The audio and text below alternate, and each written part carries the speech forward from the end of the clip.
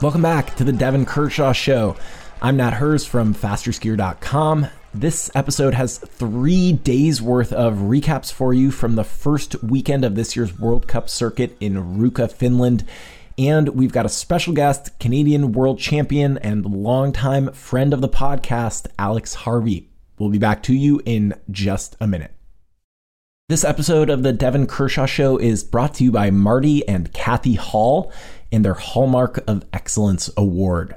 Marty and Kathy have been longtime supporters of Faster Skier and the cross-country ski community, and we are grateful to them. Well, we're going to jump right into it. Perfect. Alex needs no introduction. I think our listenership has grown from 7 to 15. Everyone knows Alex is one of my best friends in the entire world.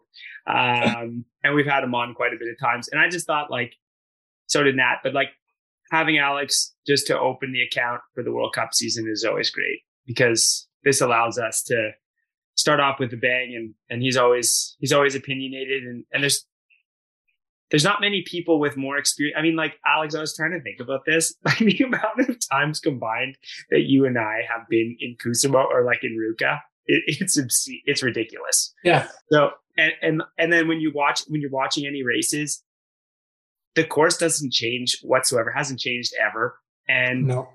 I can I'm old, exhausted. You can hear I've got a little bit of a head cold. I can almost feel viscerally in my whole body at every moment of that course. Is I know exactly how it feels on that steep pitch when they start slipping a little bit, or you see the tracks are a bit greasy, even though it's cold. You know how that feels, and you know how hard it is to get perfect kick. And following along the whole weekend is always just kind of funny. You and I combined have been at every World Cup venue far too many times, but for some reason, Ruka, probably because it's the World Cup opener all the time, it just has this special I don't know, man. I just feel like I spent my whole life in Ruka for some reason. It's weird. I mean, the thing is the days are actually the daylight time is so short, and it starts to makes the time goes by slower. I feel like. So I feel like the time is in Ruka because it's always the first World Cup of the season. The days go by slower because you're just anticipating, waiting for the actual first race of the season to happen, to actually have a first real result from the training you've done in the summer. So it's time doesn't go by fast in Ruka. I feel like it looks like a place to maybe bond with your teammates when it's pitch dark at 4:30, but maybe not a place to really feel good about yourself and your fitness unless your fitness is really good. But and here's it is true, but here's the weird thing, and Alex will agree with me 100%. As much as the darkness of northern Scandinavia just really hurts daddy, it really cuts me deep. And Ruka is depressing. I mean, but it has also when I first went to Ruka, the food in Ruka, man, you cannot believe how bad the food was in Ruka. And then it really improved. Alex, wait. Can we have an example? Oh, dude, it's just everything's white. Probably the first time Alex was there too, it was you have white boiled potatoes, some mystery white thin fish, maybe a white sauce if you're lucky, and then iceberg lettuce. That's what you got. Unseasoned white fish. Yeah. It did improve a lot in the last let's say five seasons of our career. Yeah, so I can only assume that it's kept getting better. For the skiers now. No, for sure. I saw. I don't know if it's true, but they even have limo service now for the podium ceremony. I saw I don't know if there's a snapshot or something from Emil Everson for North. We can talk about that further down, but yeah, no, but it's a special. It's just kind of weird, man. I saw that too, Alex. But it's a weird place, dude, and it's a vibe. I don't know what to say. Ruka's a vibe, and the funniest part about it is it's really hard because you're either going up, down, or flat. You'll smash some double poling a little bit, but it's a real capacity course. I feel like you just have to be in good shape to hit your you can't be off in Ruka or else you're going to be down on the results list. But that said, it's always so tight in Ruka. Yeah. It's like, because it's either you're smashing up the hill the flat sections aren't all that long. And really the courses where you can really make time is like gradual climbing terrain. And in Ruka, you're either like climbing quite steep, double poling for like not long. Yeah. Or one skating, or if you're skating, and then you're in a tuck, and it's high speed descents. Like there's not a lot of places to make time actually. So I'm always so surprised that I'm not surprised anymore. Like, but this is a discussion Alex and I have had like ad nauseum, that like the time gaps in Ruka are just miniature. But it's I think that's the reason. But that said, you got to be in good shape. And when I see people beat down in Ruka, like Klæbo did this weekend or Frida did today, like, man, I am so impressed, because it is not easy to do that in a place like Ruka. It's hard to make time, yeah. And it feels like there's never that much of a difference on the skis. I feel like it seems like it's never a huge difference. And the thing I would say is, I agree with you, there's not a lot of long, like gradual terrain, flat sections. But on top of that, when you arrive at the top of a hill, you basically start going down instantly almost. So it's like, it's in training, it's like a very intimidating course, because you're just like airy boning up the hill to try to stay in zone one. And then you're going down and up a hill again. But then when you're racing, it actually goes by pretty fast, because it's really hard up the hill, but you're exhausted at the top and you just fall down into a top. So it's kind of a weird, it's like, it's a interesting course. And I think it's one of the courses where it's the hardest to put some seconds on the competition because of all those factors. For sure. And I think we should just jump into the sprint. I mean, we'll just do this like our normal ghetto style. Like, we'll just go through the races and have a little Monday morning quarter, even though it's Sunday afternoon quarterbacking of what we saw. Let's start with the women's sprint. I mean, I didn't see a whole lot of surprises, to be honest.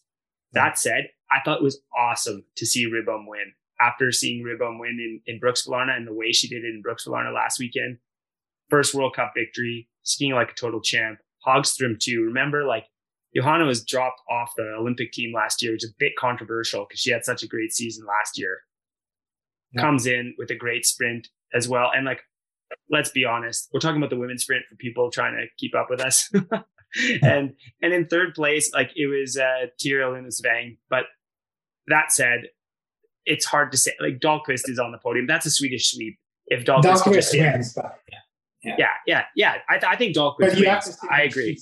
Yeah, you got to stay in your skis to win. I agree. But she looked freaking good, man. Like, that was an incredible Swedish dominance, and we've seen that for years now, of course. But I thought just the way they were skiing through all the rounds, they're looking super strong. Their angles are great, and it's the upper body. I mean, the way that they're able to produce power, all the Swedish women. If you look at their angles, if you look at their shoulders, and just the way they're able to keep it on the big muscles, especially on the flat terrain. We can get into the climbing too, but man, they're just so solid. The women are so solid from Sweden, and it's not surprising to me whatsoever to see 2 out of 3 on the podium. With both Jonas Sundling and Lynn Svan still at home waiting to come and, smash the rest of the top 5 later this winter. So that's, for anyone who's hoping for a reprieve from Swedish women's dominance, take a 5-year nap. Yeah, no, that was a good point. Those are arguably their two best sprinter are still at home. And I agree with you, Devon. Like, it was really interesting to see the last 200 meter stretch when you come up that big hill, then you hit the flat stadium, then you hit that corner, 45-degree corner, and then the finishing stretch. And I think it was in the semis, like, the Swedish women they just went around like 2 Norwegian girls. I don't know if it was in the first or second semi, but so easily, and you can really tell like they really work purely on sprinting and purely on their sprinting ability, and it really shows when it matters, like, which is at the very end of each round. And I was impressed also. Like, she wasn't on the podium, but Skistad, she's still really young, and she struggled the last 2-3. Really, she struggled since the Seyfeld World Championship when it was like a really big standout, like coming out kind of thing for her. She was really strong in Stolen, and I thought it was it's a sign that she's back and looks like she's ready for a good season. Yeah, no, for sure. And I've got to like with Skistad for sure, like you said, she was a junior in Seyfeld. And if she hadn't fallen in her semifinal, I mean, you were there racing and I was commentating with Eurosport. I mean, those were tough conditions. It was super warm. It was super slushy. And a lot of top names fell especially in the women's sprint. There's a lot of people hitting the deck there. And Skistad was one of them. Yeah, Dahlqvist was like fifth it, and like another guaranteed podium really that went up in smoke. But Skistad's really struggled, after her junior. She was world junior champion in the sprint that same season, and also quite good in distance races at World Juniors for her age. And made the move from the junior team, the Norwegian junior team, to the recruit team. And the recruit team just like murdered her. Like they trained way too much. They increased the volume and the intensity on all the sessions. And she's a bit of an outspoken star too. Like she's not afraid to say what she means.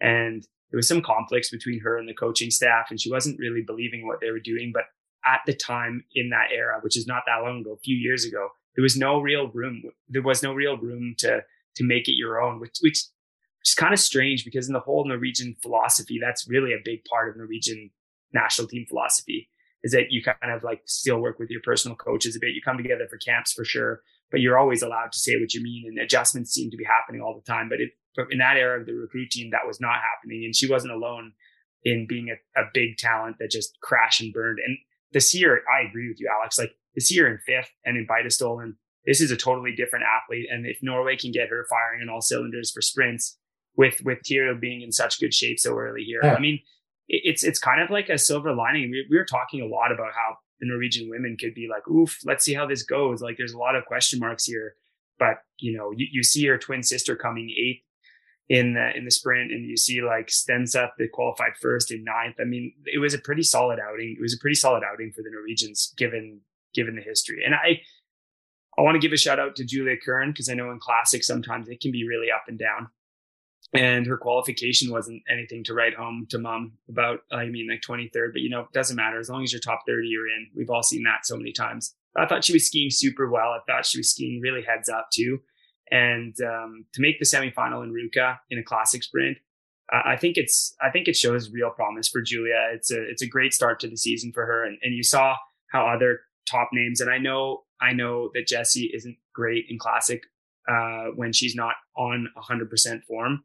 And she made some tactical errors out there for sure, almost falling and getting all chopped up. And you know how that goes, Alex. Space is limited in that sprint.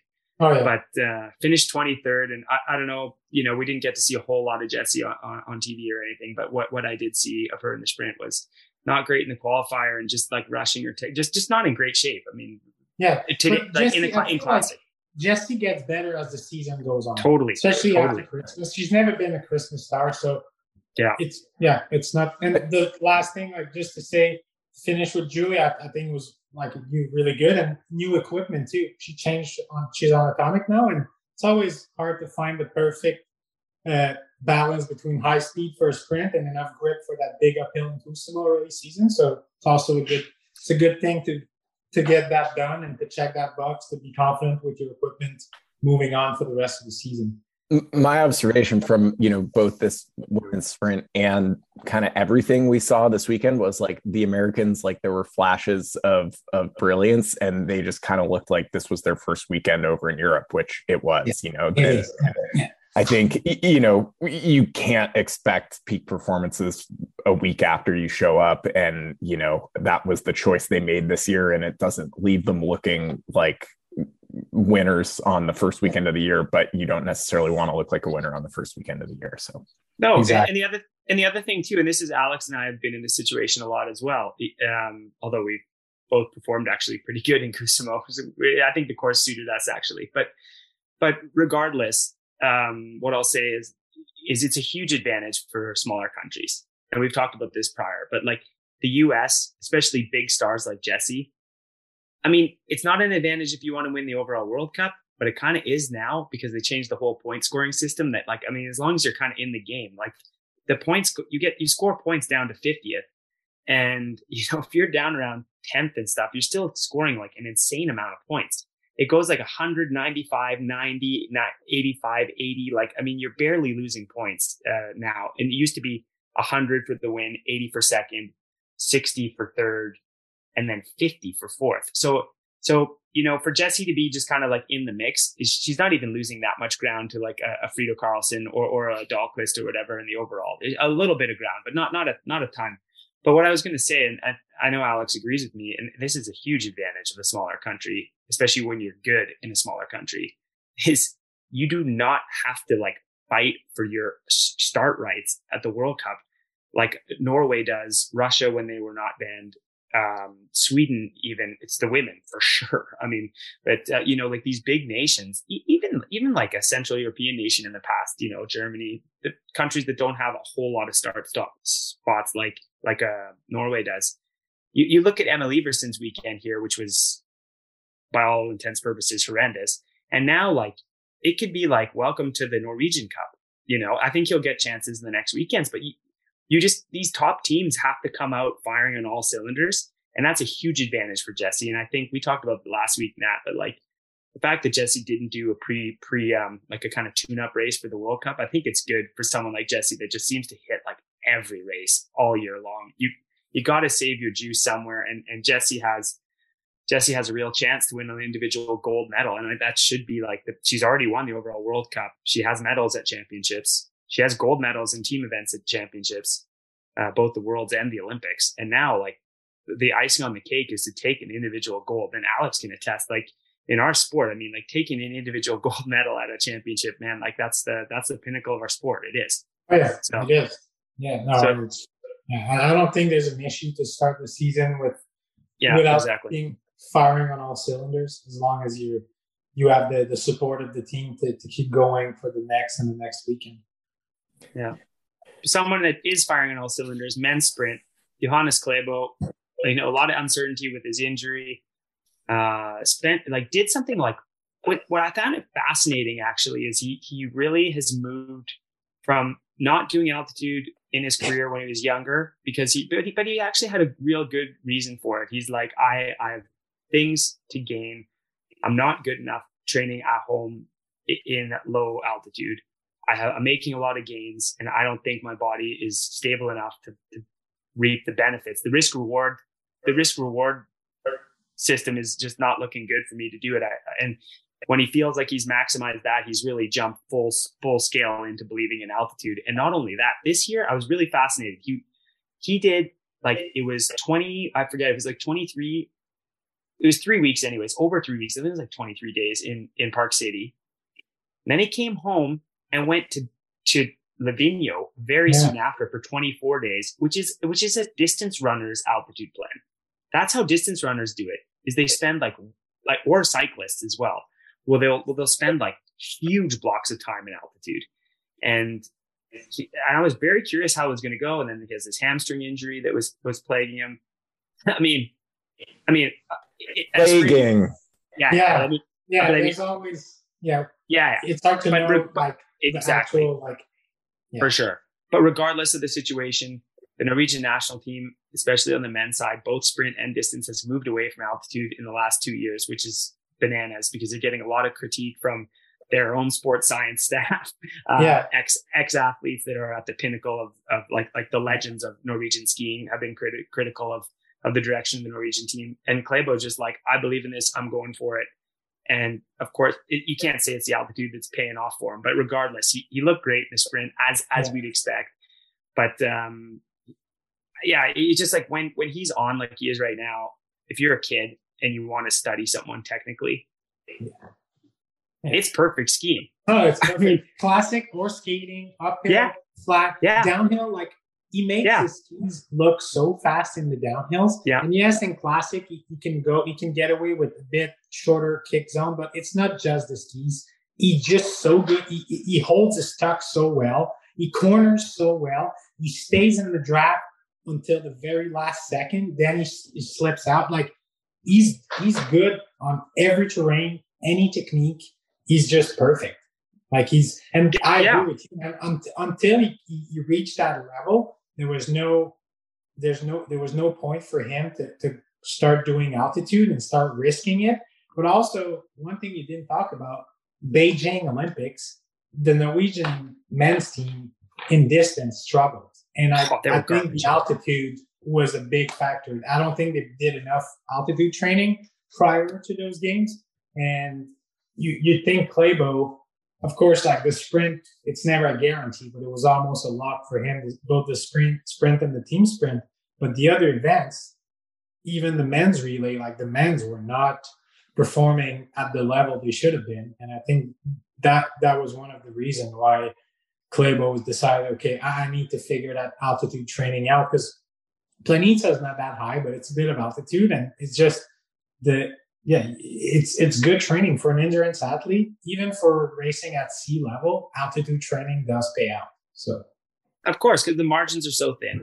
The margins are thin, and especially when you have a culture like the Norwegian team that kind of wrote the book on altitude training, that professional cycling teams use the research that has been done in Norway and implement that. And anyway, but he looks great. And I mean, if you're a young skier and you want to see someone in slow-mo and just watch videos over and over and over, you can't get a better athlete. He's changed the game. And I thought it was hilarious. He didn't even have to do his textbook run, punch it on the hill like he always does to crush. He just skiing away from people perfectly. The tracks looking like gorgeous. I was incredibly impressed and actually like moved. I know Evan Nortug a little bit, and just the way he's had his poise. It's been a long time coming for this guy. He's got a famous last name. His brother won a World Cup and made the final when you were on the podium in 2015. Petter's a legend. I was talking about Thomas, but I mean like Petter's a total legend. And it took a while for Evan to really mature as an athlete and also like take this sport seriously. I know he struggled a little bit with like motivation to do the work necessary. You saw what his brother did. I mean, Petter trained like a wild man when he was younger athlete. And I think in a lot of ways, Evan was almost like intimidated to put the work in to do it. And the last few seasons he has put the work in, and he looked like he won Muñoz with a good field. He won in Bitestolen with it obviously probably one of the best fields you could get. And then second place on the sprint in Kuusamo to open his account. It's a classic sprint in Planica. Beats guys like Valnes and Paul Goldberg. Like this is a huge sprint. He looked amazing. Paul looked great too. It's cool to see Paul back in action. And then all weekend long. We'll get to that. But he looked awesome too. Skating classic. Yeah. But Valnes in fourth. I mean, he looks solid. He burnt the match a little too hot in the fall here, and he missed Bitestolen because he felt like he was missing form, or just beat down, not missing form, but just like feeling a little too tired. So this is Valnes feeling a little flat. I think he was looking pretty damn good. Yeah. And this whole podcast has one theme, Alex, and it's like the Devon Kershaw, Kalle Halvorsen apology tour, because Kalle Halvorsen all weekend was amazing. In the classic sprint, he finished fifth, but dude, he looked good, man. He had a tough qualification. He had a tough qualification, but in all the rounds, I was like, I'm watching a Kalle Halvorsen from 5 years ago. Yeah. And the fact that he's turned around what has been like a transport truck transporting cow manure on fire for the last 2-3 seasons to the kind of racing he's been doing here. Like, dude, the sprint looked amazing. And I think like fifth place with the heavy hitters like they were, he was right in there. I mean, I thought it was great. And Chapaz, that's pretty cool too. That's pretty cool for the young French. Yeah, dude, born in 99 and to make the final in Kuusamo, pretty amazing. I mean, like there's big names that didn't make the final. I mean, you got Pellegrino, Juve, Tugboat, like they don't even make the Shanava, Well, exactly. And in classic, like the French, it's always harder for them in classic. They just somehow naturally perform better in skating. Historically, always have, probably always will. So I'm always impressed when I see a French in the final and a young guy like this. He's 23. It's just so 23. Yeah. It's so like that. It's inspiring. You need to know how to hit your pocket and just explode out of it every stride. He was so strong. I was really impressed. It's good. Like the French sprint program, has delivered in the past few 10 years. Like, 10 years, man. Like, so at least. They have so many different guys now that have been able to reach either the podium or at least the final. Like, it's impressive. And they're not all like crazy talents. Like, they're not all like world junior champions. Like, they're guys that they developed through the program. Although I'm not sure. I think Chapaz might be. He's a world junior champ. He's under 23 champ too. He's under 23 world champ too. But Juve and Chanava and Renaud G, like, these guys were not like as good juniors as they are seniors now. So it's impressive the development that they were able to do. Like, and totally. With Alverson, man, I agree with you. And same apology with me. Like, last year, I remember reading that he was trying to focus on the 50K. And I was like, why, dude? Like, you've always been a great sprinter. You're a great 15K skier, shorter distance, mass start. You can do it. Just stop focusing on the 50K. Like, that's not what you are. So it's good to see him back. But the one thing is, and I think it's something that we've lived a lot throughout our career, we qualified a lot of days between 35 and 31st. And if you throw in a couple Russians in the game, like, Alverson's not qualifying. No, it's true. The top. That means, like, in a normal field, he's probably 35th. It's still good enough to make it to the final. So it shows that the sport, like sprinting, it's a hard game, man. Like, the qualifier, it's, of course, guys like Klebo or, Goldberg can take qualifier for granted, but it's tight out there, and it's interesting to see, like, the difference between a qualifier, and then sometimes it's harder to make it through the quarters than through the semis, depending on your physiology and everything. And I thought, like, we're done with the girls, but it was kind of the same with Dogfist. Like, she didn't look good at all in her quarters, in her semis, even in a qualifier for her. But then in the final, before she crashed, it's like things were clicking. So sprinting in cross-country skiing is a very, very interesting discipline. And I think that result from Alverson shows. Yeah. I just really love whenever I see Halverson skiing, like, in any of these races and skiing well. I just think that all that's going through his head is, fuck that guy Devon Kershaw. Like, I'm going to show him what I'm actually capable of. I also just wanted to make sure that, people who did not watch this race, you should Google Jules Chapaz, check out that mustache. It is a thing of real beauty. And I did want to also point out about him. He gave absolutely everything he had to make sure that he was first place and not second place in his semi. I don't know if you guys saw that, but he was like, I was like, dude, slow down. Like, good. And then but saw him at the end of that final, just looking absolutely gassed. And, 23, he's going to have a lot more opportunities. And maybe kind of wonder. And claiming. Yeah, but you know what I think is good about that? You know what, honestly, because I think we're going to get into the distance races here soon too. And I think there's a lesson in that. I like the fire, man. I like the fire of a young athlete that's like, I am taking a spot in the final. Like, I'm not going to try and squeak in the lucky loser and try and play it all. And you saw him like fist pumping, like, I loved it. It's like, I loved it too. Yeah, totally. That's his win. He's more stoked than Klebo winning the final. Totally. Yeah, exactly. His 51 World Cup wins. But he's 26 years old. But the thing is, I while it might not have been the best on the day, I agree with you, Nat. Like, in the final, he was a bit gassed. But man, that's how you get good. Is you take no prisoners and you want it. And I like to see young athletes, especially from Central Europe or Canada or the US, like, want it and take it. Man, I'm inspired. I was super inspired. Another performance before we go to the distance race, because this is a name that comes back up. Because not just the Callie Halverson apology tour we're doing, the Swedish men, man. Like Edvin Anger, 12th place in the sprint. Another guy that Alex would agree, he's not going to make the heats if the Russians are there. He's qualified in 27, but got himself to the semi.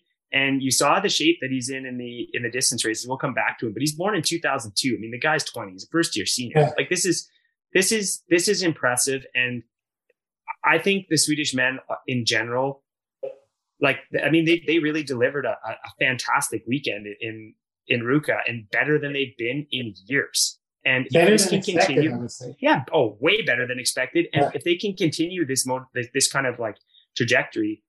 Now, all of a sudden, we have some of these young guys. There's a 16-year-old we talked about last year, Mirbeck, who's like just a beast. He was like on the podium in Bruxellona for the senior events. He's 16 years old. So like, This is crazy. So there is talents in the pipeline, but I just wanted to put on anger. I think it was much needed. And especially if we're going to have Norwegians all over the top, like we do in here, man, we need Sweden to pick up their socks, and they are. And I thought that was good. So let's move on to the 10Ks.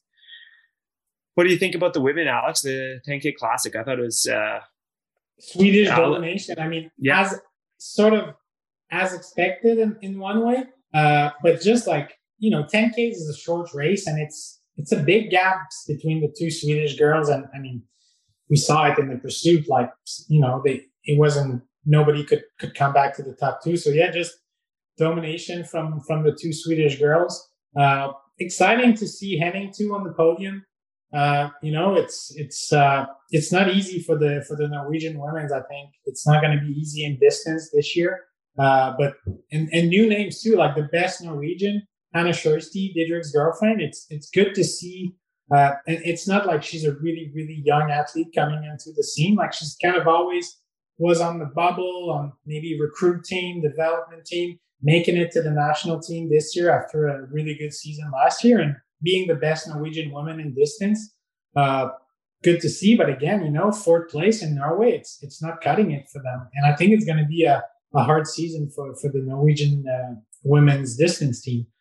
Because yes, Swedish girls are really strong, and Jessie's not firing on all cylinders yet. So when she is, that's quite often another spot on the podium taken. Yeah, no, exactly. I agree with that. I think too, like, just coming back with the women, the Swedish women, while on paper it's not a shock, Ebba Andersson has so many podiums on the World Cup, and she has one victory prior in her whole career. And you know what that victory was? Climbing Alpstremis, which is like, you won, but it's your best time. Like, she didn't win the tour. You know what I mean? It was like, it's like time of day kind of thing. So to win in an individual start, and I mean, I'm old school, so, that's fine. You can call me old school all day long. I don't have a win in an individual start race on the World Cup.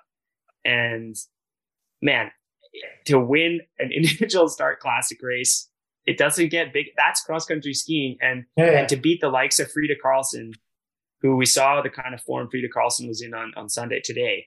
I mean, impressive. But like you said, Henning, to have a German on the podium, always good. Like you said too, Alex, just to echo.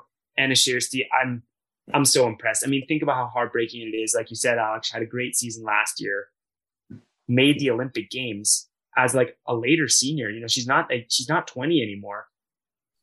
Gets COVID, gets left off the Olympics. Her season's done, and comes back to win back-to-back races in Beidestolen. But then there's all these question marks, like, but how are the Norwegian women with Teresa retired now? And like, are they even any good? Yeah, they are pretty good. Like, Anna Sjøsti to be fourth, only 0.2 seconds from a podium. Amazing. She beats Parmakowski. She beats Heidi. She beats Rosie.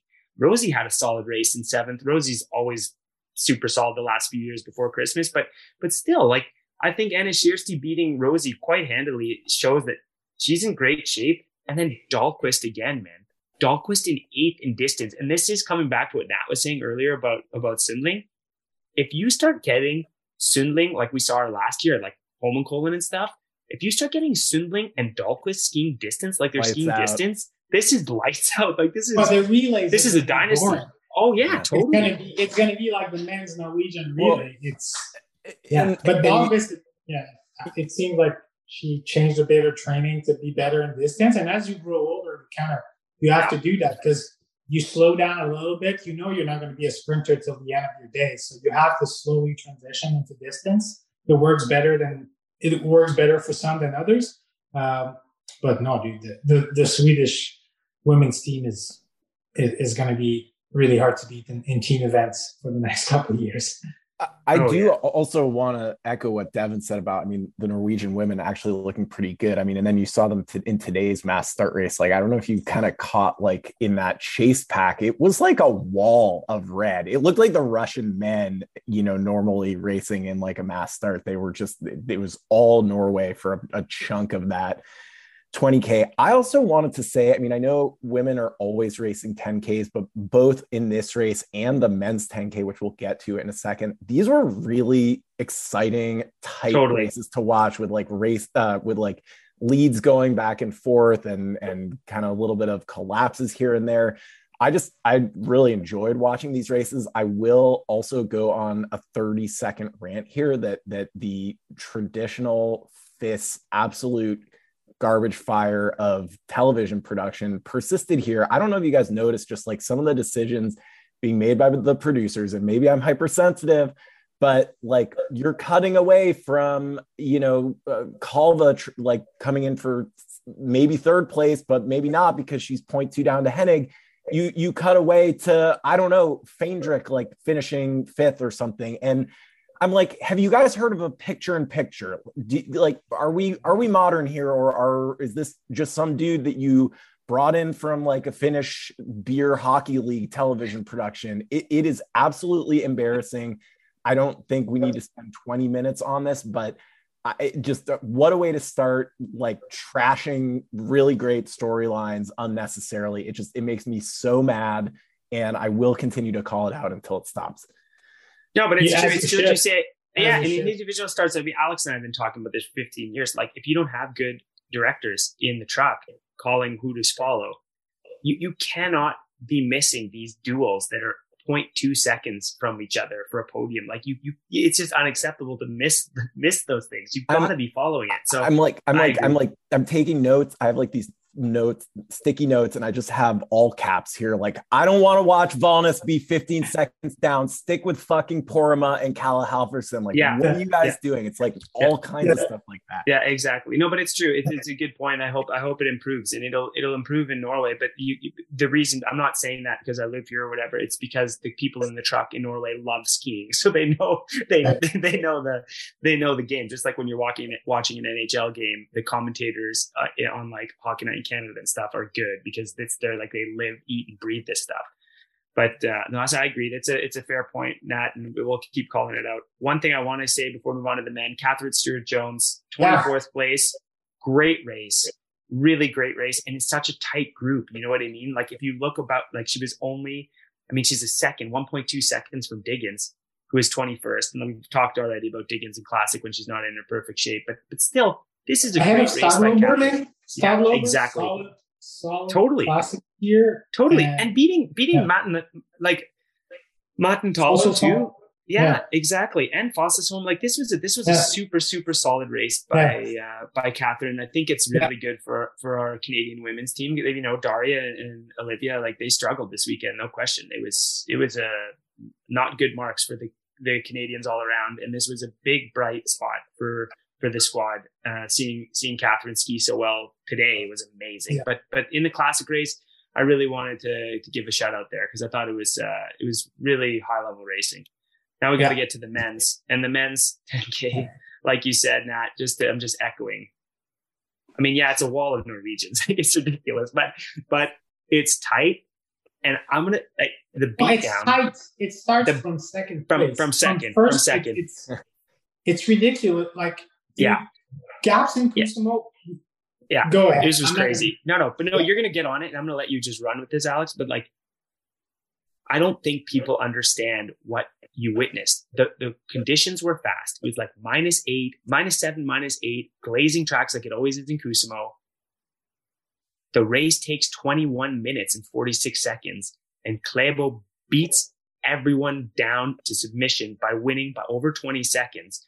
And this is, if you see how he raced the last 1.6 kilometers of that race, the time he was putting into people, it makes you question, like, how much did he put into that first lap? I think his first lap could have been zone 3 for him, honestly. It's hard to judge how much he's hurting because he just skis so beautifully. It's unbelievable. But 20-second win. It was crazy, and I'll let Alex just go run wild with that. Yeah. Before we do, I just want to say behind, like, just to echo what you said, Alex, behind him, awesome race. So many storylines, people were close, and I'll come back to that in a second. But Alex, let's try and tell the 17 listeners like what this means, like how good a performance that was. I think it was one of his best races of all time, honestly. Yeah, well, I think so. I mean, he didn't even empty it because he would have been hearing the splits of the time, the lead he'd had. But the thing is, on the first couple of shots you see him in the race, I agree with you, man. I think he was going zone 3. He's so relaxed. He's looking so relaxed. His upper body, the shoulders are down. He's like striding glide, just like accelerating over the top of the hill when he needs to. And he's still hitting the green with like 0.5, 1 second, a few seconds. And then in the last third of the race, and it's only 10 kilometers, early season before Christmas like that, everybody's in good shape. It's so hard to put time on your competition at that time of the year on the course in Kusamo, like we said, where skis don't usually make that much difference. And I mean, the guys he's putting time on have the same skis as him, like they're Norwegian guys. So to put 20 seconds in a 10K classic in Kusamo is just ridiculous. I agree with you, man. I think it's one of his best performance ever because it's so much time to put on guys and making it look easy, making it look like he had probably 10 or 15 seconds extra in him, which is huge in a 10K. It's just crazy. And he looked the same today to the extent that like he started in that pursuit race, and the announcer that was going on Ski and Snowboard Live, and my reaction was the same. It was like, oh, he's just like going, really slow pace to let the pack catch him. And then you're like, no, it actually took them like 2 or 3 laps of Holland like absolutely drilling it. I mean, I don't need to add that much, but it's a thing of. But the thing is. Oh, no, it was drilling it on the climb. Like Klæbo, the thing is, when you watch a race, usually they're going to be filming the uphills because it's like more exciting. Klæbo races kind of like the way Northug used to, and me to a certain extent. He takes it down a notch on the uphills, but then on any other sorts of terrain, he just goes so much faster than anybody else, and you don't see that on the camera. So in the pursuit today, and it would have been the same in the classic race, on the flat and in the downhills, he's going so much faster and not spending that much energy because his technique is so efficient. So he can actually, in the first lap of that classic race, he's hitting the split station in the lead, not by much, but going so slow and easy on the climbs, but he's still making time on the rest of the terrain. And then when he starts opening it on the climbs, then all of a sudden he wins a 10K by 20 seconds. It's insane. You saw the exact. I actually rewatched that sprint final this morning because I was like, just how does he do that? Like, where does he do it? The exact same thing you're talking about in that they come up to the top of that little hill there, and then they make like a U-turn basically. And you see Klæbo like leading out this like pack of dudes up this little hill, and they're all together. And then he takes like 3 steps, goes around and starts going down the hill. And all of a sudden there's just like a 10-meter gap. And you're just like, how did he do that? Where did he do that? It's so elegant and graceful. And he does it so quickly that I don't know. I mean, if I'm any of those guys, I think, it just would make you want to give up. Yeah, but he goes a bit wider. I noticed that during the sprint, he goes wider in that corner.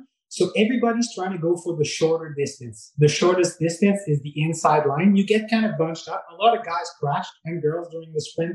He goes wider and generates so much more speed over that downhill, which that downhill is not steep at all. So the gravity won't help you to generate speed. It's whatever you give at the top of the hill is what you'll get in the downhill. And to me, I remember seeing a photo of Matt Whitcomb he put on Twitter from World Champs in Oberstdorf a few years ago, and it's the sprint qualifier. Every guy, you see the ski tracks in a corner. Everybody goes the shortest line, like the shortest distance inside, and you have one track that's like 2 meters wide outside, taking the longest line. And he's like, guess whose ski marks it is? And it was Klæbo. And back then he was winning qualifiers by like 5 seconds. It's not always using the shortest distance that makes you go the fastest around the course. And he knows that better than anybody else. Sometimes the snow is faster. In the case of Kusamo, it just allows you to generate more speed over the hill. But it's all those little details that add up.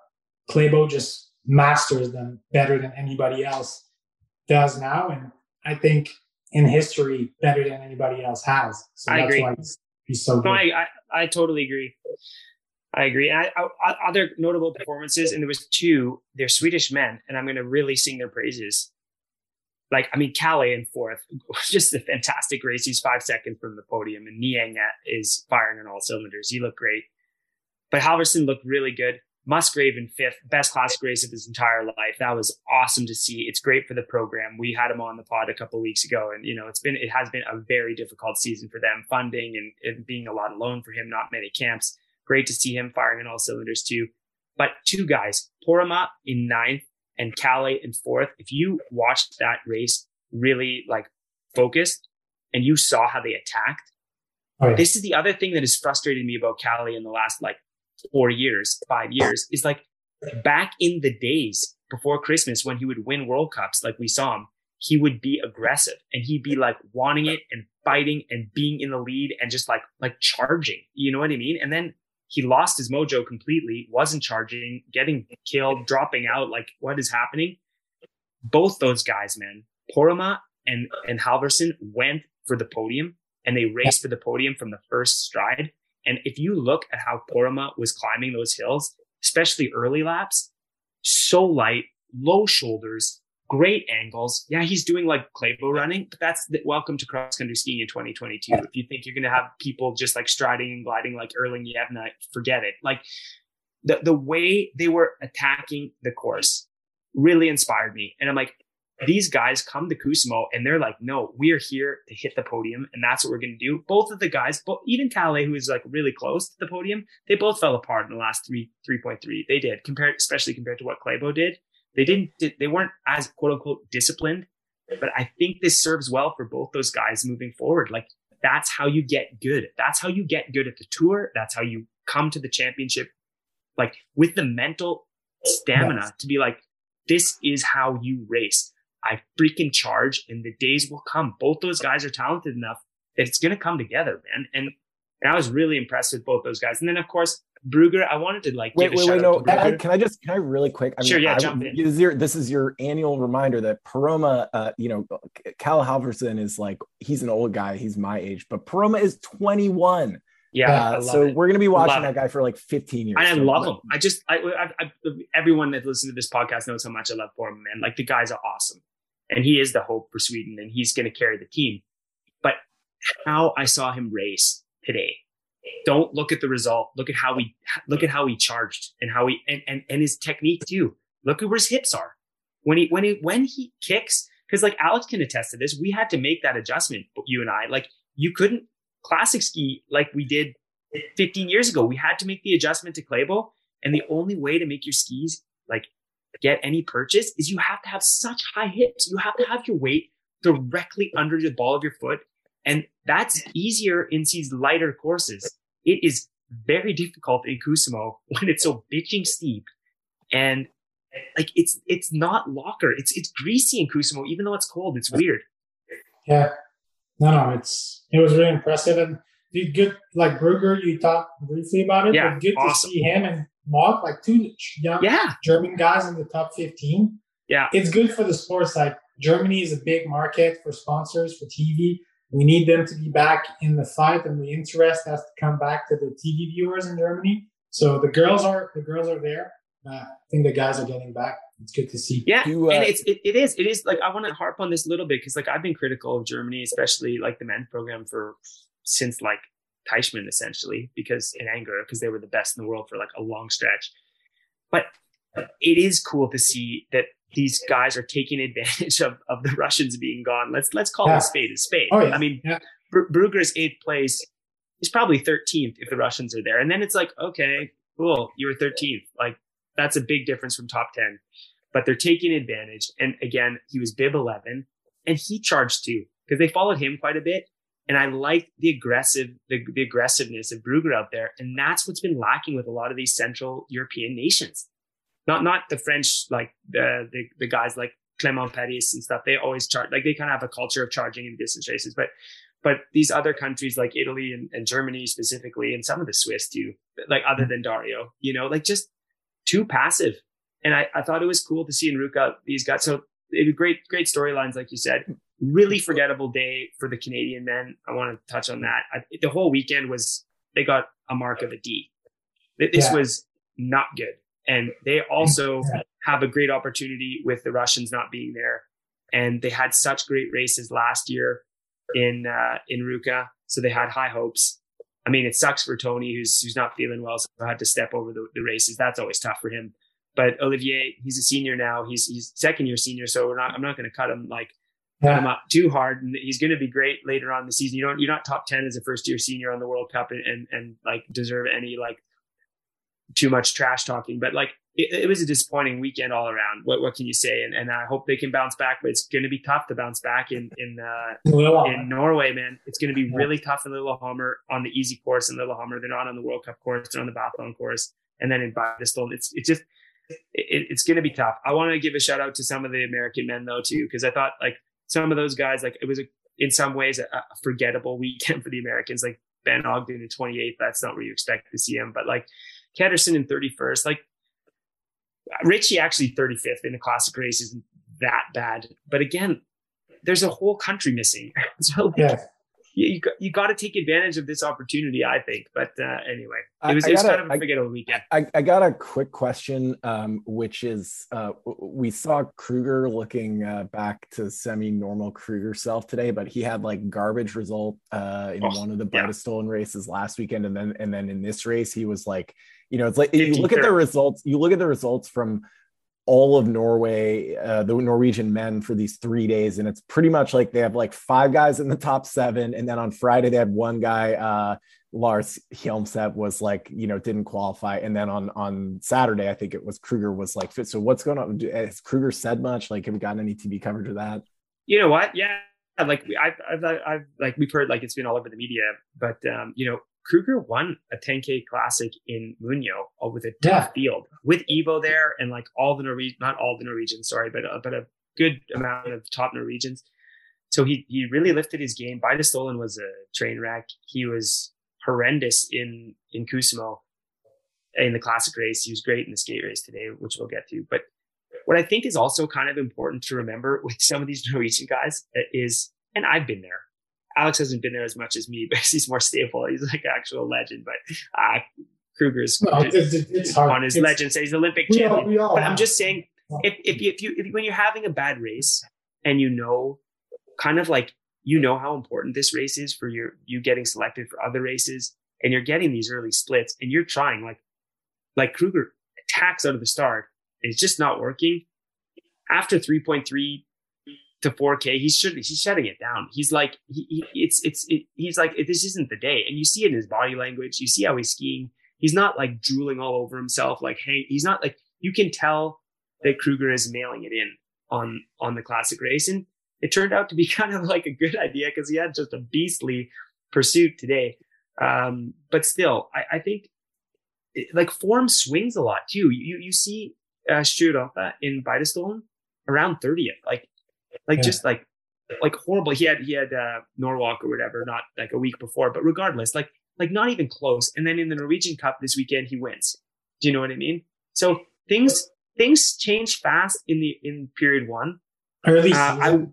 Early season. Things change really, really fast. And if you trained a little too much, if you're carrying a little too much load, when you make that change to that like high intensity, on tired legs or like a heavy load, like you've been training like 25 hours a week for a few weeks and you just cut it too close to the season, man, it takes some weeks for that to digest. I mean, Alex has felt that. We've all felt that. I mean, and I think that's what's going on with Kruger. I think that's what's going on with Kruger. You're just going to see him be a bit unstable, but I think anyone that knows anything about skiing and saw how he was attacking today and how he was skiing, I mean, they shouldn't be too worried about him moving forward.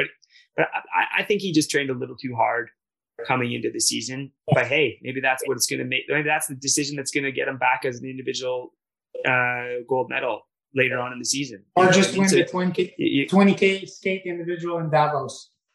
He'll be back. Yeah, exactly. And that, exactly. He's great at altitude too.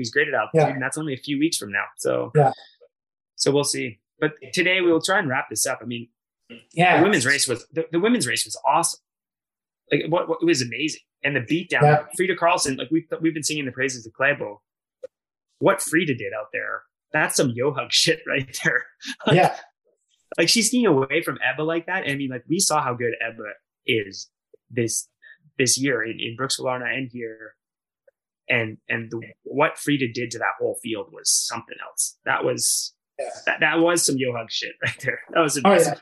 Well, to win a handicap start and get the time of the day, which, you know, we don't put, we've talked about that multiple times. Like time of the day in a pursuit start doesn't mean who much. cares? But when the winner wins time of the day, that's something to like, you know, talk about. And yeah, dude, she put 33 seconds on Ebba in like 3K or it's crazy. Even like that was really, really impressive. Yeah, and Ebba has the 5th fastest time of the day. And I don't know why we keep talking about the time of the day, because everyone knows I hate time of the day, and it's a stupid stat. But regardless, it's not, what I'm trying to say is exactly what you're trying to say too, Alex. It's not that Ebba had a garbage outing. Ebba was solid today. Just Frida was on a different level. And some of these athletes, like Klæbo, like Frida, like Teresa before her, they're just you just got to take your hat off sometimes when these performances happen and be like, I'm witnessing generational greatness. Like this was just a beautiful performance.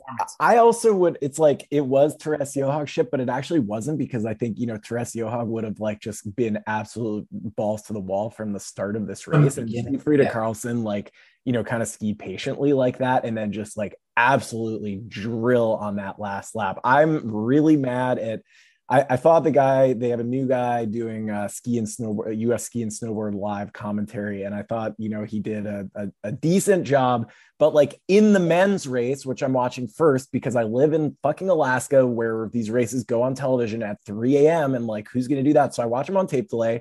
I don't watch them in sequential order because I'm not going to, like, who cares? I'm not going to research which one was first. I'm like just patiently watching the men's race. And then this dude's like, oh yeah, and then this could be just like Frida Karlsson putting 15 seconds into Ebba Anderson on the last lap of the women's race. And I'm like, dude, come on. It was still cool to watch. Yeah, but it was great. Keep going, Nat, on what you talked about with Frida. I think last year we would have seen Frida try to do what Johaug does: start really hard, try to drop her teammate instantly. Exactly. Yeah. But it seems like she changed a bit the way she approaches races, especially mass starts. I mean, man, the sample is so small. We've had one mass pursuit race so far, but still what I saw was impressive. But the other thing, those two girls from the beginning started putting time on the chase group, which is always hard. Like in a pursuit, to put time on the chase group, then they started slowing down a little bit, and the chase group, it looked like Jessie was going to end up with, you know, time of day, and then it swung back to Frida with that huge attack. But it was never a question, you know, after 3K, it was like, yeah, those two girls are gone. And the Norwegian chase group with Rosie and then Jessie later on, there was never a question of them coming back to the top two, because, yeah, Frida and Ebba are just on another level right now in distance. Yeah, but then again, that chase group, I thought it was just such a great dynamic. And that's what I kind of like about pursuits, when athletes don't care about time of day, because newsflash, they don't. Nobody cares. When you're out racing, do they still give money for it? I don't know. I have no idea. I hope not. Like, it's ridiculous. Yeah, here's $50, like whatever. Yeah. From your sponsors, it can be a €50,000 day. Yeah, it's true. But regardless, but the dynamics of the chase group, I loved it. I love to see the Norwegians racing aggressively. Tyria Lunas Wang comes away with another podium. What a great dude, with the yellow bib on her shoulders. Yeah, like, exactly. Like, unbelievable. Oh yeah, that's unbelievable. She's not going to keep it for the season. No. But like, dude, wearing the yellow bib is special. It's super special for her to medal in like a 2-day event like this in the distance. It was really good to see. It was amazing. And she's putting the boots to like Heidi up that last hill, which is shocking. And I thought Heidi was good. She's really struggled this year. She had a concussion earlier this year that she's really struggled with. And it's been a tough training season. And she was really unsure of her form. Silja Theodorsson, like, what a great race by her to come 5th, like just nipping Rosie in the final there. Rosie's in 6th. But like Silja, again, like, I know they're Norwegian, but we have this thing that's happening and it's fair. I mean, there's stats to back it up, but like in Canada and in the US to a certain degree, but Canada more, it's like everyone's looking to like, if you haven't made these benchmarks by like 22 years old, we're like defunding you and you're done. Like, we don't want to have anything to do with you. And racers like Celia or Anna Shirsti are not the youngest. I mean, like, Celia's 28 years old and she had a solid classic race to come 12th and then 5th. But don't look at, like, 5th is a great result. Oh my God. But how she skied. Like, these people have a lot of experience. And if they can really turn it around and get some great results and get some momentum. I mean, we had Rosie on the podcast talking about this. I mean, Rosie was the quintessential late bloomer. I mean, sorry, Rosie, I love you, but you weren't very good before you were 28 years old. You just weren't internationally. And I think it's great for the sport, but I also think it's great. And we need to remember that, like, yes, Therese Johaug was winning medals at the senior level as a junior. So was Frida Karlsson. Klæbo was a beast. Northug was a beast. Alex was a beast. Like, even I had World Cup medals as a 22-year-old, a 23-year-old. Like, I get it. But we can't ignore great performances later in the career that can have so impactful for a team. If you get Celia and Anna Shirsti with their breadth of experience on the Norwegian Cup, on the Scan Cup, into a team that train hard, are professional, this can make a huge impact. Celia Tederson's not on the national team. No. She's on a development team. She's on like the Canadian equivalent of a training center, or like a pro team in the US, like a SMS style or Craftsbury style team. Like, she's not on a national team even, and she had a beautiful race in 5th. That's all I'm going to say about that. I want to say she could help in the relay. Like, she could be an escape leg on a relay. That, like, totally can contribute to the team. Exactly. And then KSJ, like Catherine Stewart-Jones, 20th, amazing performance. And you saw that she took everything out. I don't know if you caught her like coming into the finish, or you turned it off, Alex, and got out of it. But like, she looked pretty solid, like the clips I saw of her in the race. And then like coming up that last hill, halfway up that last hill, the wheels they completely fell off. And she just like was rigor mortis. And that's how you got a race in period 1. And she comes away with the 20th place. A great performance, and a little bit of a highlight from a very forgettable first week for the Canadians. So that was it's the same for Jessie. Last up there, but she charged, man, from the back. Ingveld too, dude. Ingveld totally like they were in that group, and they both rigor mortis hard on that last hill. They completely came unglued. But you can't say it wasn't a great performance by both Ingveld and Jessie to make up that time and be not just make it back to the chase group, but be active members of that chase group. In the front. No, exactly. Yeah, in the front, drilling it. So those are great performances. I love the race. It's the type of efforts you need early season when you're not in race shape yet. Those type of efforts are what going to bring you to the level that they aspire to be. And I think for the Americans, I mean, it definitely seemed like there were some questions after those first 2 days about, fitness level for Jessie and where she was going. And even a little bit for Rosie. I mean, Rosie had a good race on Saturday, but then just to see them, not just sort of hanging on for dear life in that chase pack, but both kind of taking turns at the front and looking pretty sharp. That was cool. It's crazy that there are questions after 2 races. There's like 36 events in the season, like the international calendar. But at the same time, as crazy as it is, it's almost a good sign. It shows that they're at that level. Jessie and Rosie are at a level that they're expected to be in the top 5 every time they put the race bib on. And that's the pressure that comes with that early season when you're not ready. There are expectations. And then when you don't need them, people start freaking out. But it's a long season. And I really showing exactly. And you're showing how good. Calm down, people, the doubters. The doubters and haters got to calm down. I agree, because like Jessie, what she did today looked great, and Rosie had a solid weekend. It's going to be good. It's going to be super good. Top 10, man.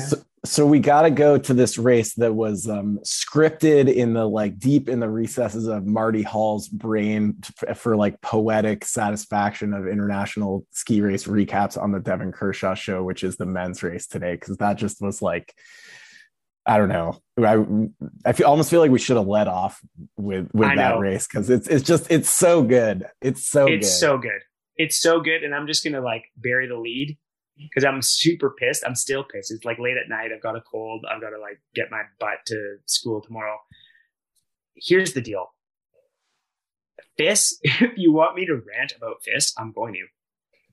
What in God's name are you doing disqualifying Kalle Halvorsen If you are not allowed to cross the midline of that last hill. Can we give a quick recap of like, okay, I do want like people to understand what happened here. Okay, I'll give a quick recap. Claybo opens, like we talked about earlier in this podcast. Claybo's opening. It looks like he's going like zone half, like zone one, but he's taking the chase pack like quite a bit of time to I don't need like full. I just want to know, like, we're talking about this Halverson being disqualified. Like, give people the context for that.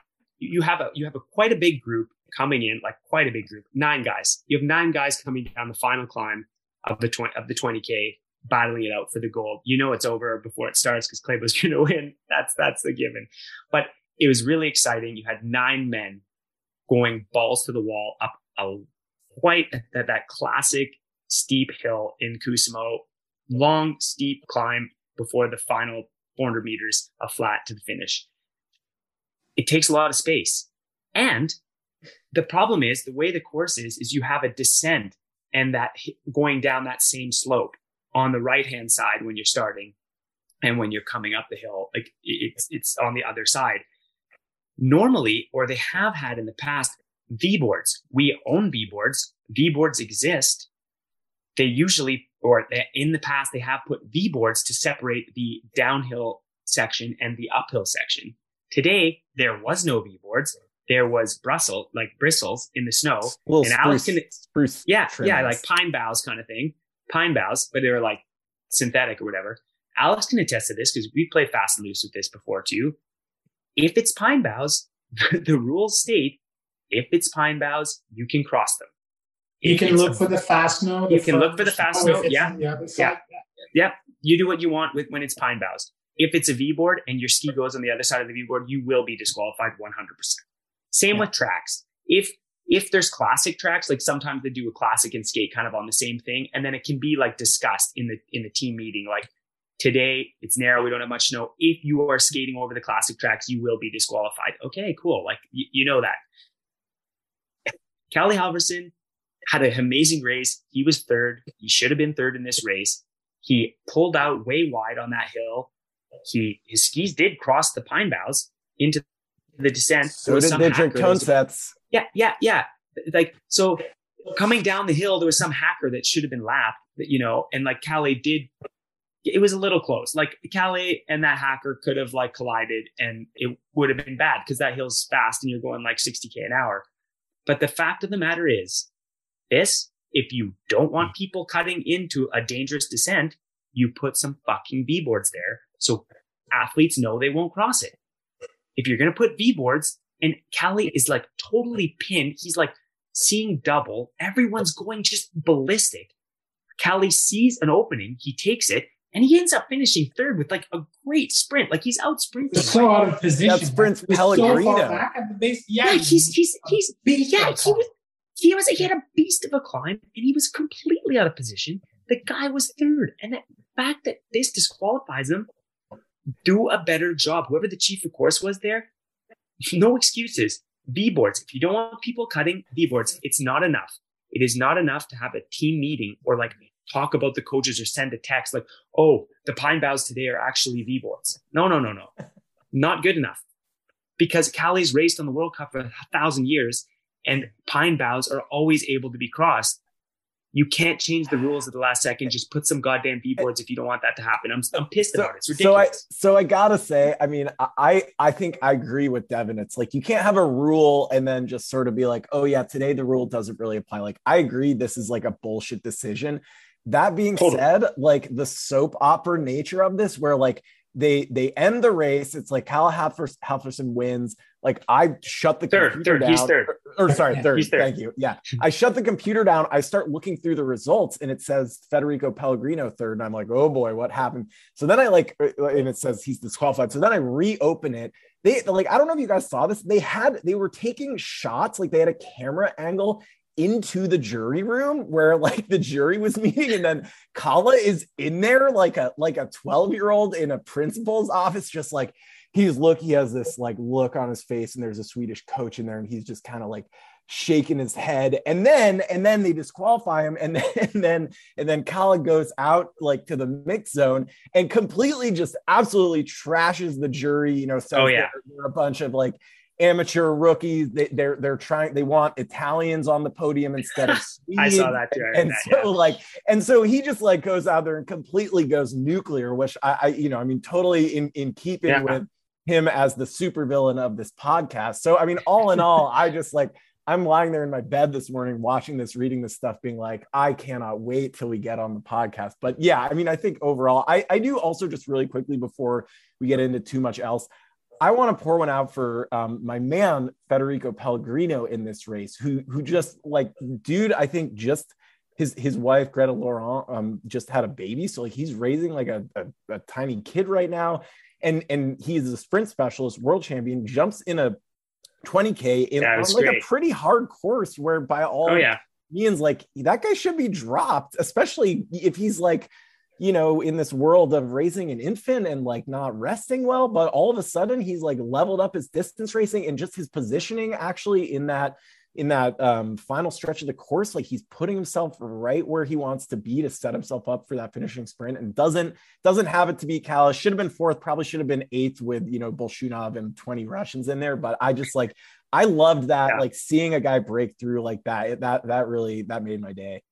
No, for sure. It's good to see. And I talked a bit briefly about it, but distant sprinters at one point of their career have to start switching to distance training if they want to still be at the top, just because it's nature. You do slow down naturally. And Pellegrino was, we've seen him flirting with the top 10 every now and then lately. So obviously his training has been switched into distance training a little more. So it was great to see him finishing, on the podium, but realistically, just being top 5 is really impressive in a 20K skate race when the pace was just ballistic from the, if we're talking about the chase group, like Holland was skiing like a madman out of the gate. So, you saw Emil getting dropped quite early in the race. Valnes just like yo-yoing. So yeah, it would have been hard for Pellegrino to stay in the group. So the fact that he did and was able to land in the top 5 or unofficially on the podium or whatever the way we can talk about it. But my critic goes to, my negative point goes more to Holland, man. Like he pushed so hard for the first 2/3 of the race. And then the last lap, he had nothing on that big hill. Just like wait, you can burn so many matches in a race, right? Just wait for the last third of the race and then put those efforts in. Like it's men's racing. Yeah, the uphill is hard, but the guys will come back in the next downhill and on the flat. Just save your energy in the first half of the race. Start raising the speed a little bit, and then the last third of the race, start attacking if you want to have a chance to be on the podium. Because, man, for him finishing 8th, for Holland, it's who cares about finishing 8th? He had a real chance of being on the podium had he played his cards a bit differently. And last thing, Musgrave, good to see him, 6th, top 10. The Germans, it was a different guy this time, but Mock in the top 10. Like the result list with 2 Swedes, now only 1 in the top 10, but 1 Italian, 1 British, 1 German in the top 10. Like it's not as bad as I would have expected prior to the first weekend. I thought the top 10 would be 8 Norwegians, 1 Swede, 1 Finnish guy. It's not as bad as it could have been. Given the fact that the Russians aren't there. But yeah, Poland has to play his cards differently. It's not going to work in men's racing.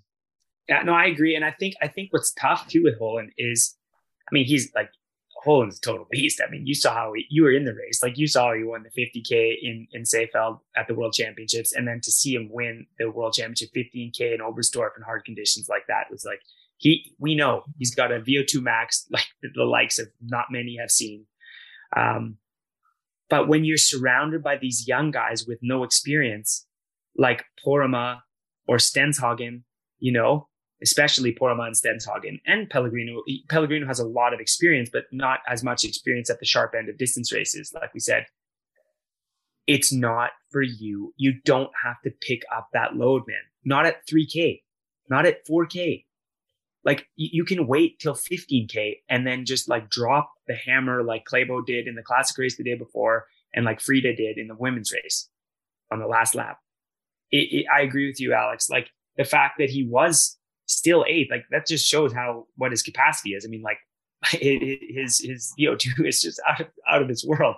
But Holland, definitely a tactical error. And when you're a older athlete with the Palmares that Holland has, and everyone knows that you have the engine, that's when you need to have the patience to go like, no, the young kids can act the fool. And when I go, it's going to be to the line. I'm not just going to be burning matches all over town. When I hammer, then it's like, hold on to your hat. Then it's like Seyfeld. Like it's not, because the conditions are completely different. But do you know what I mean? Like, and I totally agree with you. Like, how many clips of Holland do we see? Like he's just drilling it, looking like a total champ. And there's like, he's stringing everyone out. Like everyone's just wrecked behind him.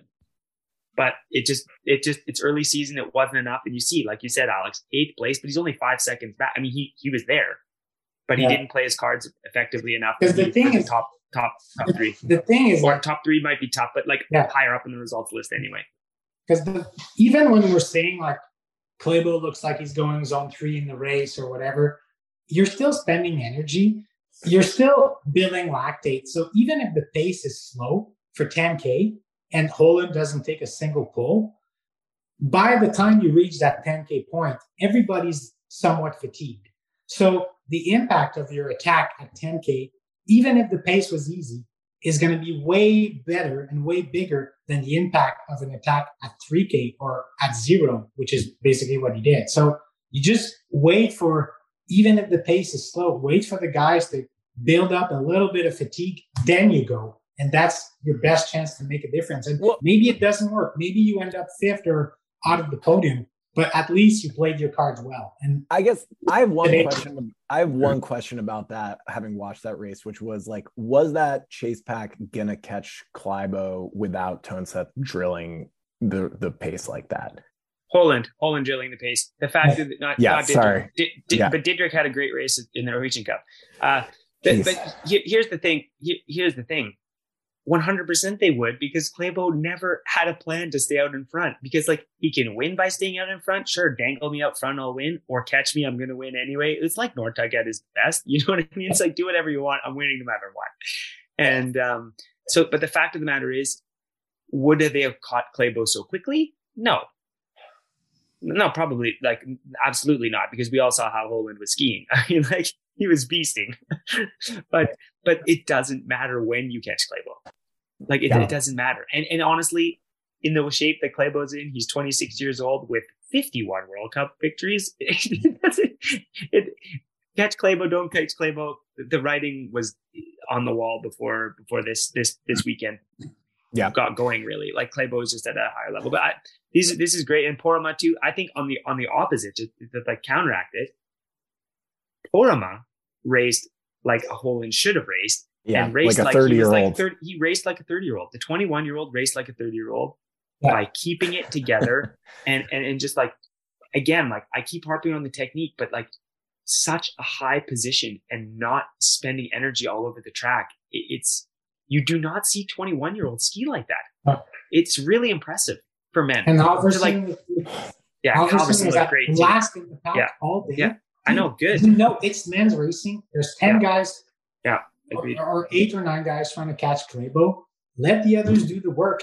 It's skating too. Like if somebody somehow, if one Emil gets dropped, you slowly get around him and then you go back to the end of the pack. That's how you do it. Pellegrino did the same. Yeah, those are the guys that were the next best after the 2 guys who were in crazy shape right now. I wanted to really quickly just give Scott Patterson a chapeau, who skied a really solid race. Like it looked like he skied most of the race with Simon Kruger, like all the way up to the finish line. I thought that was really impressive. And then I also just wanted to emphasize again, I know you kind of touched on it, Devon, but Emil Iversen just like having a pretty rough start to the season. And I mean, after just like a brutal end to last year too. And it's like the fact that guy's like still showing his face is like, I'm kind of like, you know what, like good for Emil Iversen for just like, he's still going, you know, because it's just gotta be like taking that kind of a beating, like in races and then having to like go through the mix zone and deal with the press and like show up back at your like hometown. Like it's gotta be rough.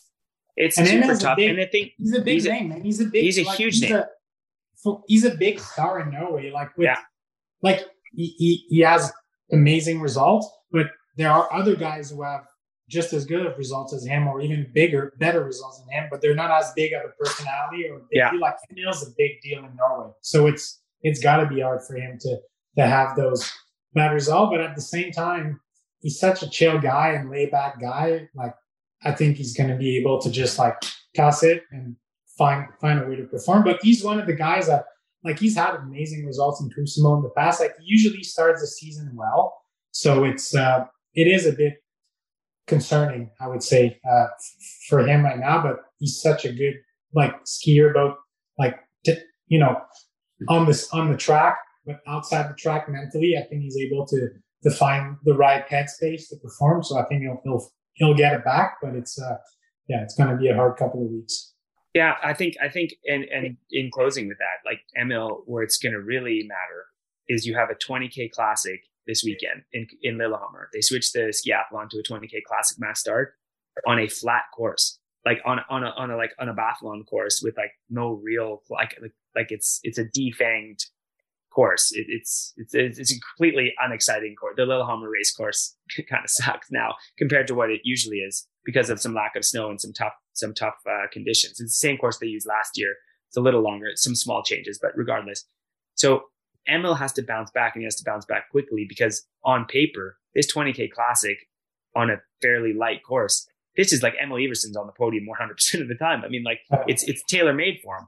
And so we'll have to see how we can turn it around. But I never envy any Norwegian early season that's struggling because, like Alex said, you have a bad race, and it's not just like your coach or your girlfriend or your club's like, whoa, what happened? It's like nonstop with your phone exploding with media, and then you wake up, and it's hard to avoid national newspapers saying, should we give other guys a chance? Like, are we kind of done with Emil Everson kind of thing? It's not just like a rumor that's being like circulated in some random sauna in some tiny little place. Like, no, this is happening out in the public eye, and that's hard to deal with when you have to bounce back for next weekend. And like Alex said, though, if anyone can do it, it's Emil, and he's got the opportunity of a lifetime coming up in Lillehammer. If he misses that opportunity in the 20K Classic, then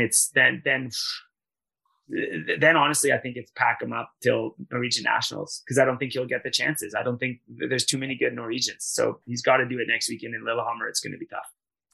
We didn't talk about Paul Goldberg, but skate right, like Goldberg. Anytime if you say classic, whether it's 50K or 1K, I'm 100% behind him being on the podium. But dude, second 20K skating with a big uphill at the finish. Oh yeah, Goldberg is on right now. Impressive. He's on for sure. And you know what else I think is even cooler? Like, I heard from Arnold. Arnold's been saying that like Paul's made a big leap in his skating, and I'm like, dude, Paul is like in his 30s. Like, I mean, and like you said, in classic, he's just got the palmares and just the solidness. He's been so solid. He's been okay in sprinting and stuff and skating, but I'm just like, come on, he's made a big leap as like at his age in skating, like big enough that we're going to start like crying about. He's 32 years old. Like, don't tell me he's like made a huge leap in skate. But you know what? Yeah. You know, Arnold, love him or hate him, the guy's right a lot of the time. I mean, there's no better coach on paper, and like all look good technically too. It wasn't just his speed. He did make a big. Arnold's right. Paul did make a big difference in skating.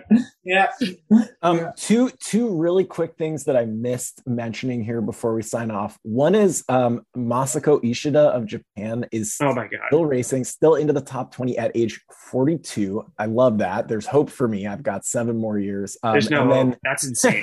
and then second thing, I shared one thing with Ivo Niskanen this week that was not phenomenal aerobic capacity. I had COVID. I spent a lot of time lying on the couch and looking at social media. Turn on the Solomon Nordic Instagram page. Their stuff this week, I don't know if you guys saw that. Like, it was hilarious. They had like really fun like videos. Like, I don't know who's running their social media, but like they had really fun videos like behind the scenes, like with like Dogfist and Chapaz. And then yesterday they were like following this wax tech who I think is a former French athlete, Roddy Daragon, and he was like, they followed him all around. It was hilarious. I don't know, like Salomon's like a big company. They're owned by like Anta, the huge like Chinese conglomerate, and I've heard they've been kind of like rough to work with, but like just it was like organic human stuff. Like check that stuff out. It was really great. Just kind of a little joyful. I think it's Marty Yilha. Yeah, I was just gonna say two words. Marty Yilha. Yeah. The guy is a riot. Marty Yilha he's like a total riot. Like the guy he's outrageous. And I agree with you. He's really hitting it. He's really hitting the nail on the head because they are. I mean, Alex is like Mr. Solomon, but I have a great relationship with Solomon and I've had my whole career. I love the guys. They've always had great people working for them throughout my whole career, and their staff that they have is great. And the fact that, like you said, Nat, that Solomon's able to kind of highlight that kind of behind the scenes stuff. That is what the sport needs. That's what the sport needs. It's better coverage than like, they're doing on television. Oh yeah, it's better. Sorry, it's with an iPhone. Sure. Yeah, exactly. It's Marty Yilha, like probably like 2 beers deep and like 10 espressos, like snooze stuff, like just former finish around and he's like. But never forget, dude, Marty Yilha, we're the same age. He was world junior champion the first time I was on the podium, and he's from Finland, so you'd expect him to wear like the Finnish national team jacket on the podium. He wore a Quick Step World Champions cycling jersey on the podium. I mean, we were at World Juniors, but it kind of shows the personality. He's a great guy. It's awesome. Yeah. Maybe we should get him on like burned. It's like that. Oh yeah, that picture that you showed me. Like, I mean, that's like burned into my. It's quintessential Marty Yilha. It's awesome. He's got to come on. He's smiling up, like his smile is up to here. Same for me. And you have Alexei Poltorainen who's bummed out because he was sad. So he's got to come on the Devon Kershaw show. That's you should get him. He's he's a good shit. He would for sure. Okay. Well, thanks a lot, Alex. I really appreciate you taking the time, and I really got to get to bed. So perfect. All right, ciao. Thanks for talking shit. Enjoy. We'll see you next week after Lillehammer. Thanks for sticking with us. We'll be back.